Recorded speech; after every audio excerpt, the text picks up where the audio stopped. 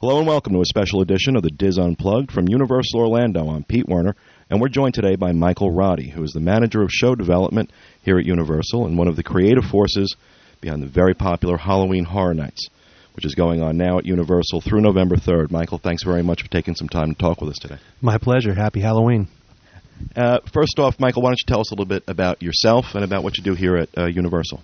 Well, I've been working for Universal on and off now for about 15 years, manager of show development. I am part of the creative team that puts together all of the events, all the marquee events, from Christmas to, obviously, Halloween, which has now become a year-round planning and development phase. And what were your goals this year when you started with Halloween Horror Nights? Our goals this year, every year that I've been involved with Halloween, is always to get more scares, get more screams in the park, and make sure people have the best time possible and the scariest time possible. And after last year, which was kind of our 16th greatest hits, we did the best of the best. We really knew we wanted to do something different this year, and we really found out that, we were going to have to think outside the box, if you will, outside of Jack's box. So Jack now became kind of the carnival ringmaster. He's taken over. And as he took over, he went and found the most diabolical madmen of the silver screen that you can think of, which are Freddy, Jason, and Leatherface, our new line icons. And just also we wanted to have more content for people. So we have 8 mazes. We've never had that before. We have 4 live arena-sized shows, which, normally that's something you don't find in an event like this. No, exactly. And we have more stuff going on in the streets. Everywhere you look, there's just more and more and more. In more nights, 23 nights. That's the most we've ever done. Yeah, it's a big event. Oh, it's a huge. big event. Now, you mentioned New Line Cinema. I wanted to talk to you a little bit about that. You struck a partnership this year with them, bringing Freddy, Jason, and my personal favorite, Leatherface. Oh, that's your favorite one? Oh, I love Leatherface from great. the Texas Chainsaw Massacre. But I'm wondering why you chose to partner with New Line. You were doing real well on your own. It seemed to me, anyway, you were doing pretty well. Why reach out to New Line? Again, coming into this year, we wanted to do something that we hadn't done before. And this is the first time that we actually have licensed characters for Halloween. Normally, we create them ourselves. Right. Jack is our creation, the caretaker, the director, and the storyteller. Well, this year we said, okay, if we're going to get some licensed characters in the horror genre, let's get the biggest there are. And you don't get bigger than Freddy, Jason, and Leatherface. That's pretty much it, yeah. They really are the modern-day equivalents to Frankenstein, Dracula, and Wolfman, which are Universal creations. So, we thought Freddy Krueger and Jason Voorhees and Thomas Leatherface Hewitt would be great members of that cast. Well, as you mentioned, Universal has a tremendous legacy in the horror genre. Many years, going back to almost the beginning of filmmaking. Yeah, well, Dracula just celebrated its 75th anniversary last year.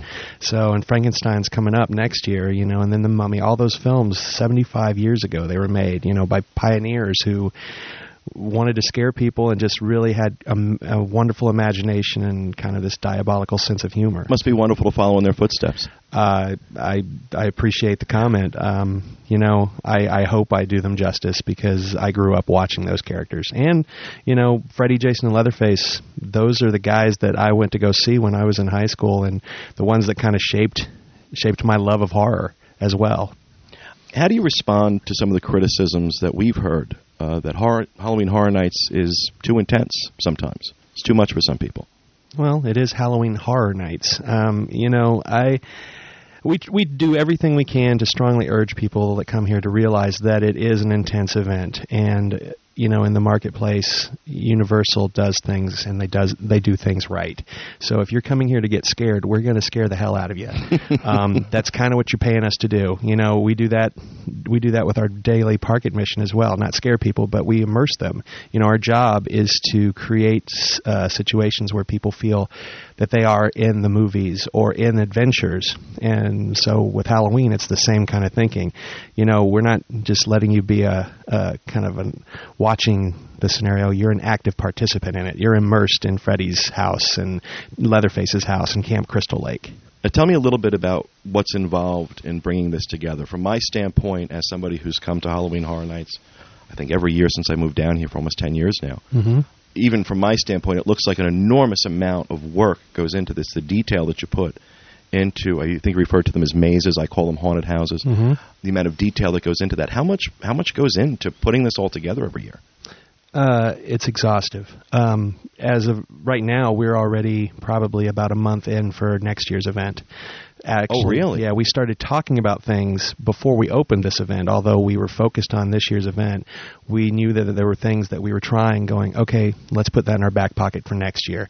I've been working on Halloween on and off since 1993. And I've watched this event grow, and it is now a year-round process to make sure that the level of detail that we bring to things, the commitment that we have to our guests to scare them and to bring them the best show possible. That's a year-round process now. And so I guess we answered my next question was, when do you start planning for the next year's event? You already have. So yeah. That's that must get a little schizophrenic, though, when you're trying to put one on and you're thinking about the next one. Well, schizophrenia, is kind of a Goes with good the thing with the territory. Yeah. Well, and I'm working on Christmas right now, too. So, so bouncing between the three, I'm a real joy to be around.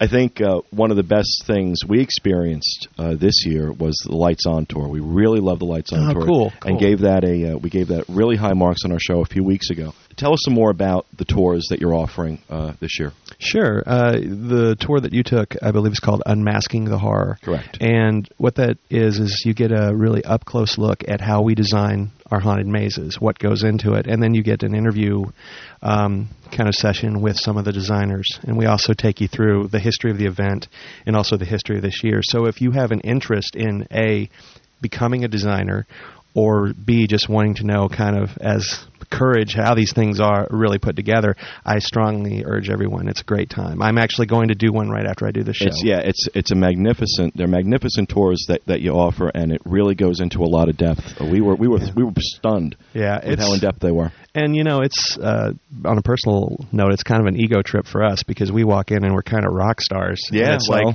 okay. I mean, they know more about me than some of my family members, which is hilarious. Well, I guess that kind of segues well into my next question with the increasing popularity of Halloween Horror Nights, especially among Orlando locals. Are you ever concerned about not living up to that expectation of being a rock star? And you have a reputation for putting on a great show every year.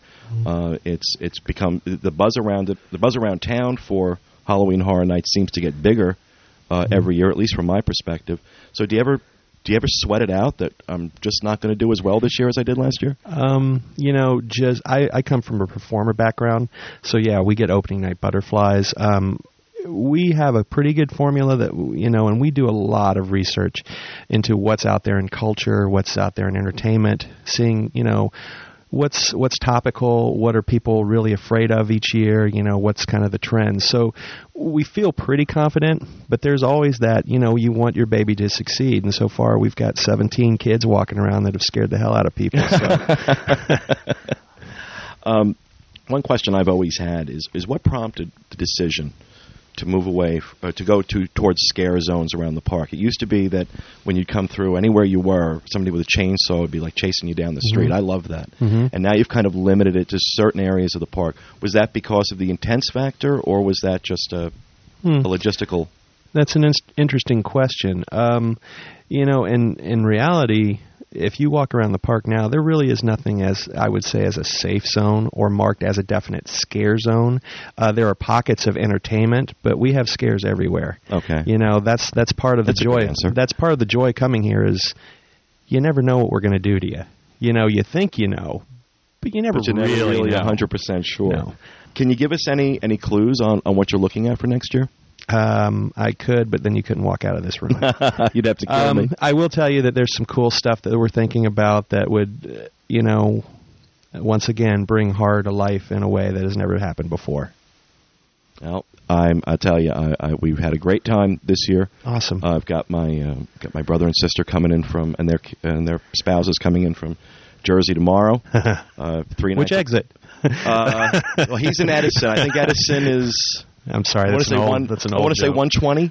Yeah. But they're coming in. They've never done Halloween Horror Nights. Oh, that's awesome. So I've been talking it up to them all year. Once he told me he was coming in October, I'm like, you have got to go do this. Well, make sure you take them through the mazes. Oh, don't worry. No, we've got the express passes. Wonderful. We're all set. We are absolutely all set. Michael, thank you so much for taking the time to sit with us and to talk to our listeners about Halloween Horror Nights. For the Diz Unplugged, this is Pete Werner.